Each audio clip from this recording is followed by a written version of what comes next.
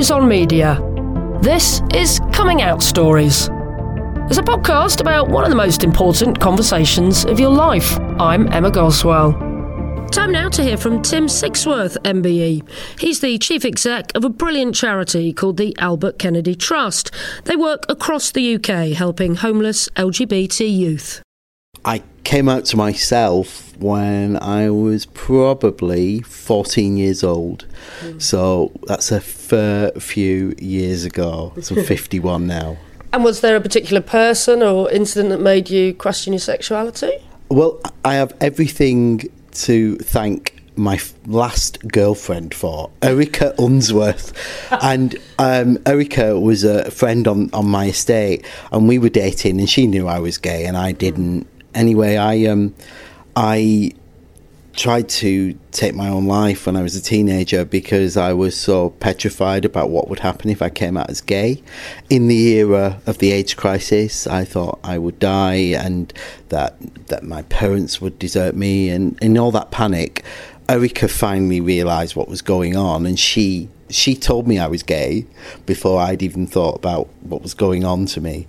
I've got a lot to thank her for. Wow. And so she realised because you weren't acting like her other boyfriends acted, presumably. I don't know. Yeah, I mean, she just picked up all the signs, but really, and I was trying to ignore it for so long. You know, it was the inner turmoil that always starts before you actually go on to accept yourself and accept who you are. So let's sort of place this in a time and a place. So we are in Northern England in the early 1980s, are we? Yes, I grew up on what was called Dicky Bird Council Estate in Bury, which was, you know, I felt completely isolated in, and I just locked myself in my room reading as a kid and didn't really have that many friends. My parents were quite elderly when they had me, so I'm in this world where I felt a lot of isolation. Any shred of exploring who I was just, you know, hidden away deep in the depths, and that's where I was. And nobody to talk to. And Manchester, 8 or 9 miles away, might have as well have been 1,000 miles away. So you really felt like you didn't know any other gay people, I guess, at the time? Absolutely. And now it's always ironic when you go back to your hometown and you see people scurrying around and think, I went to school with you and you're gay and I had no idea. And it's just tinged with a little bit of sadness. You think, I could have had a group of mates at school who were LGBT and I had no idea. But because they were going through the same thing that you were going through, presumably, just internalising it and not vocalising it. Absolutely. And what's interesting for me, actually one of the lads that bullied me at school turned out to be gay. I mean, I got horrendously bullied at school, not necessarily because people thought I might be gay, but I just got bullied generally. And he was horrible to me, and I just wonder if he knew, because he certainly was hiding his own sexuality at the time. Oh, God. So what sort of things were you getting bullied for? It wasn't anything to do with sexuality then? Basically being a swot, most of it, but also because of where I grew up compared with the people I went to school with. I went to Bury Grammar, and for a lad off the council estate that I grew up on, it was just unknown, unheard of. So there was a lot of people who thought I shouldn't be at that school, a lot of people who were peed off about how well I was doing at school, and, you know, genuinely picked on me for that. Plus, you know, all the usual stuff. They picked up on little things in how I was behaving, you know, my bit of flamboyance and stuff like that, and they turned it into reasons to hate me. It's interesting because a lot of people I've spoken to, you know, have gone through that homophobic bullying, but it sounds like it was a bit more broad for you. But still, that does massive psychological damage, doesn't it, for quite a long time? Did you find that? Yeah, I mean, I had such low self-worth and self-esteem, and without going on to what was happening at home at the moment, it was just, I didn't feel I had anywhere to go for support and care. And that's why when I finally made it into Manchester and to the LGBT youth group, it was a completely different. So I suppose I kind of exploded into my sexuality in my mid-teens. Oh, okay. So talk us through the journey from being 14 to then finally going to this LGBT youth group. Was that the first thing you did, or did you tell anyone you were gay before then? Do you know, I didn't. The irony is that age from 14 to 17 and a half, I think, before I went to the youth group, I just hid away. I'd sneak to a bookshop and get a copy of Gay News or whatever it was called then, things like that, look in the listings in Gay Times and do things like that and fantasise about who I could be. Obviously, Channel 4 was taking off with some of their LGBT content, so I was hidden in my bedroom watching the LGBT stuff that they were putting out. So I had this completely private world until I got to about 17 and a half. So obviously no boyfriends, it was just you were accessing the LGBT world from your bedroom, but not actually ever vocalising it. No, absolutely not. Obviously fantasising about a boyfriend and what that might be like and thinking about that. But also this was all happening while The Iceberg was on TV, all that whole world of... Remember the adverts for around HIV and AIDS and hearing messages like this? And I just started to become petrified about, right, so basically being gay means you lose your family and you're at risk of HIV infection.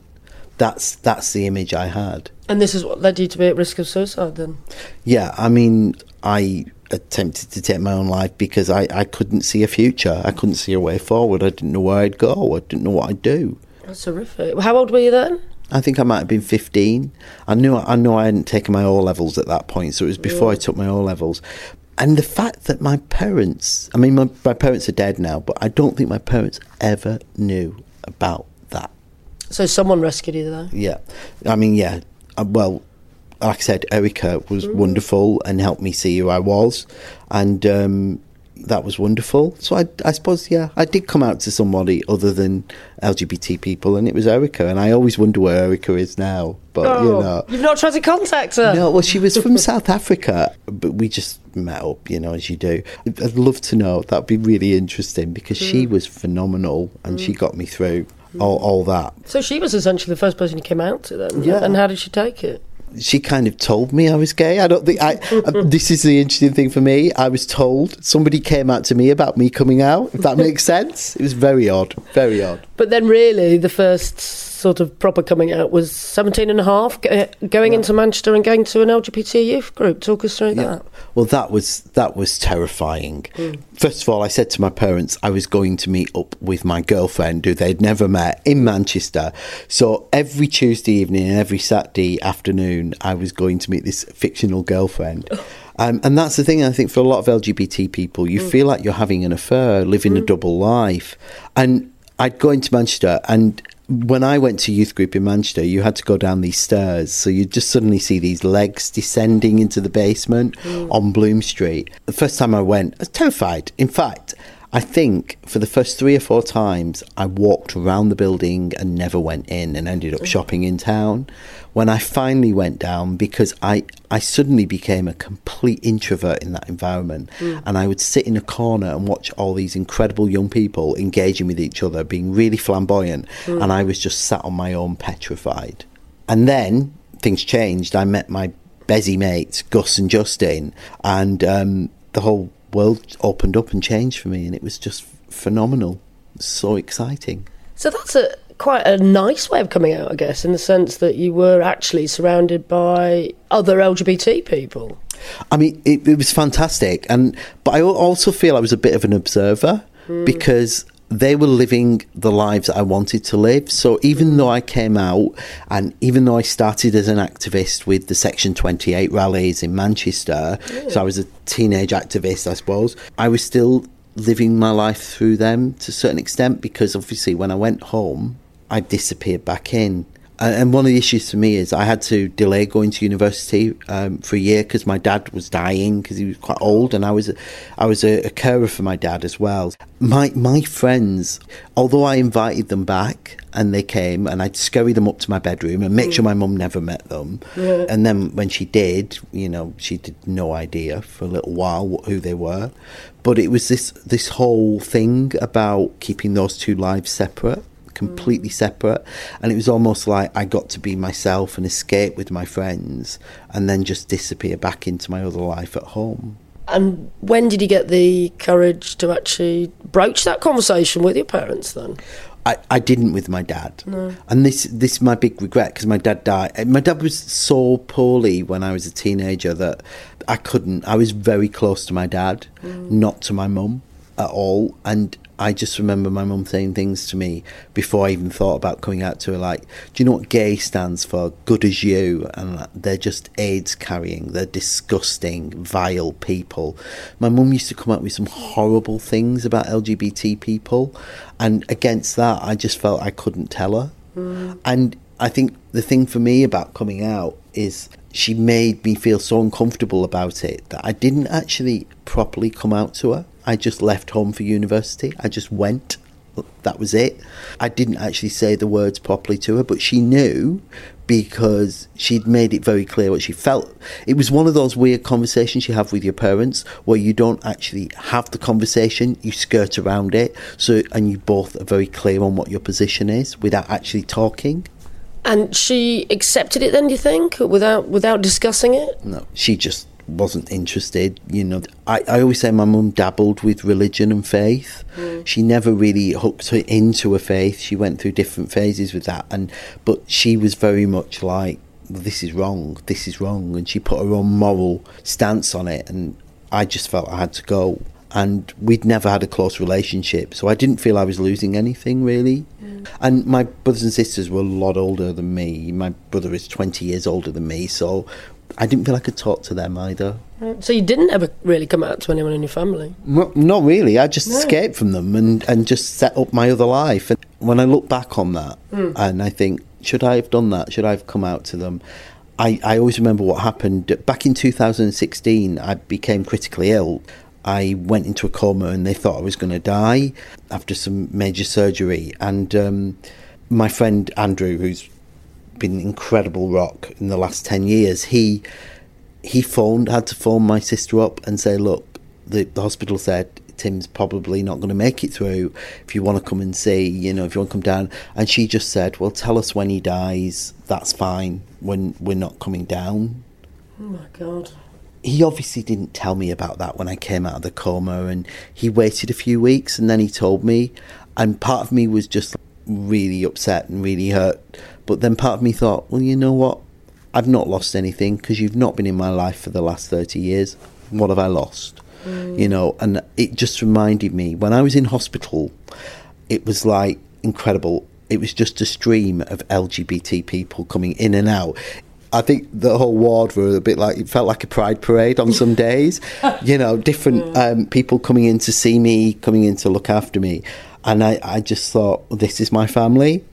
So in a way, in 2016, I looked back on my life. I had a moment to look back on that coming out moment. And I thought, I did it the right way. I ran away from home and created a queer family. And that queer family are the people that are here when I really need them at this point in my life. So no regrets? I don't know. I have one regret about this whole thing is I wish I had made the most of those late teens, early 20s, because I went to university and I just went quiet about my sexuality again, and just for a few years, and then I came out at the end of university. Yeah, I suppose my only regret is I didn't start to live my life fully as a gay man until I'd left university, really. Well, you've certainly made up for it now, living very out and proud life and running the Albert Kennedy Trust. So how has being out and proud in your work life been? Has that been difficult? Because, as gay people, we come out all the time, don't we? So even if you don't come out to your parents, you're kind of coming out to colleagues and friends and acquaintances the whole time, aren't you? Yeah, I mean, it's interesting. I've got 30 years of volunteering or working in the LGBT sector. I don't think I could function outside the queer bubble that I've put around myself, really, to a certain extent. And it's really interesting because in my job, I go into environments where they're not LGBT, mainstream charities, organisations, everything. It's a bit of a reality shock to me and a check. And I find myself having to, as you say, come out to people again and again, listen to prejudice again and again. And it's really interesting. I absolutely love the fact that I get to be passionate about something which is absolutely integrally who I am as a person. So, that journey that I went on 30 years ago and I am so privileged that I get to travel with other people going down that journey. I love what I do. I love that I've worked within LGBT charities for like 23 years now.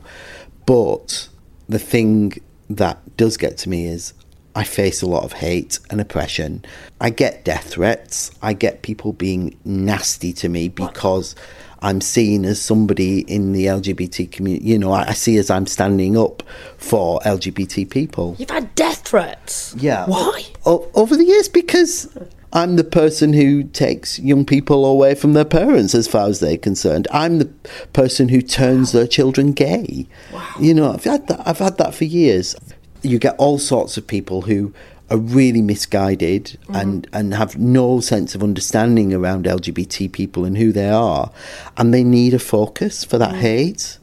So they look for people like me, and I know I'm not the only LGBT person in a leadership role who experiences that, but that's where it becomes very personal for me. That's incredible. So, yes, obviously you are the head of the Albert Kennedy Trust that works with young people, helps people out of homelessness, helps them with their lives.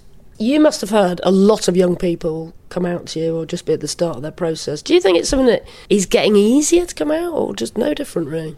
Do you know, I think it's so difficult to answer that question really simply. Yeah. What I see today is, I think that first, yes, there is more support out there. Absolutely. There are places, people who will support you through today, which were not in place 30 years ago. However, I think it's more complicated now because there are so many challenges within society, because people are coming out in different communities and facing different challenges than they would elsewhere. There are people who are coming out because we're diverse in our gender and sexual identities now. There's much more we have to do to bring people on board to understand who we are.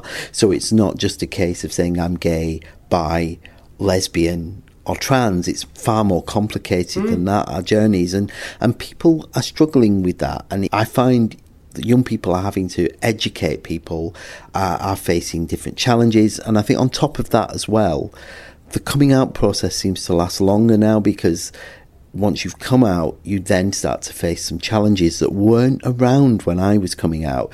So the issues around chemsex, you know, that's probably one of the main things. Survival sex, you know, the things that young people are having to do to ostensibly try to keep themselves safe, but these are the challenges they face. It's interesting, because when I started the podcast, I kind of thought, gosh, is this going to become redundant one day? You know, coming out stories, it seems like it's an old hat thing to have to do, to come out and announce your sexuality or gender identity. But it's something that we're going to have to keep doing, don't you think? It's important. Absolutely, because I think we assume that equality under the law means equity and acceptance in society, and it really isn't the case. And we're in an age at the moment where there is a lot of right-wing dominance. You know, the popular movement, it has grown. So a populist movement has started to grow internationally. So there are lots of pockets where LGBTQI people are now being persecuted again as a kind of scapegoat, if you like, for other people's anger and want in society. And that's what worries me. I see things moving backwards. I mean, I hadn't been faced verbal or physical abuse as a gay man in years. Then all of a sudden, last year, I had people screaming obscenities at me in the street, and I thought, I'm just crossing a bloody zebra crossing here, and you are shouting homophobic abuse at me.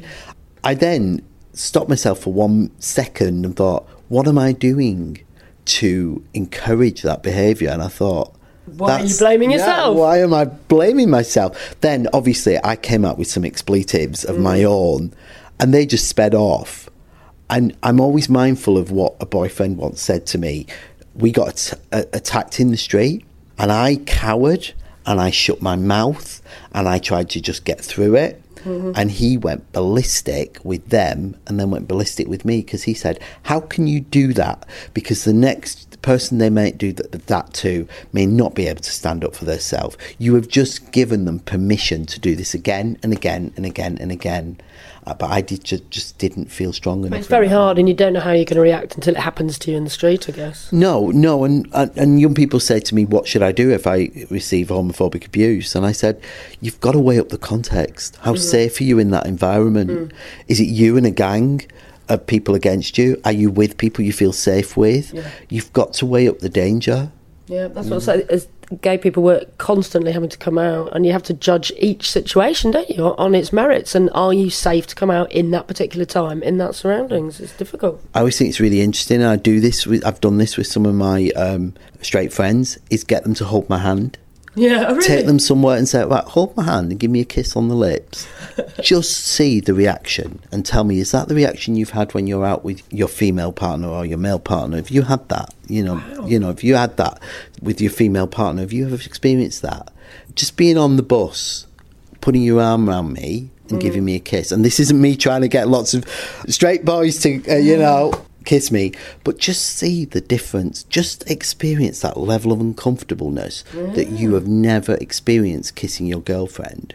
And they've done it, and how have they felt? The weirdest thing. It's like one of them said, it's like a pack of hyenas. All these people just turn around and rubberneck you as if you're like, I don't know, having sex on the bus or whatever.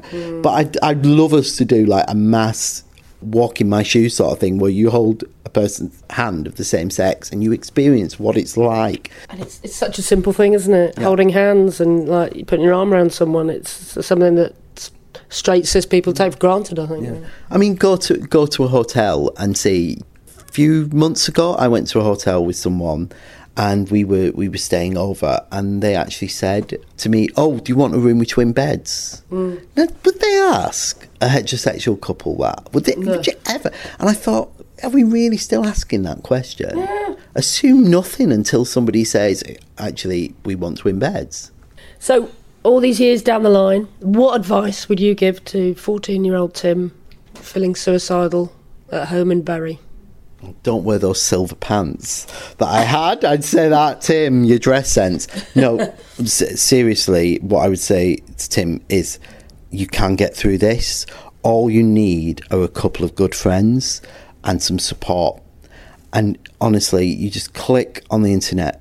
Don't go looking for a dating app. Don't go looking for love.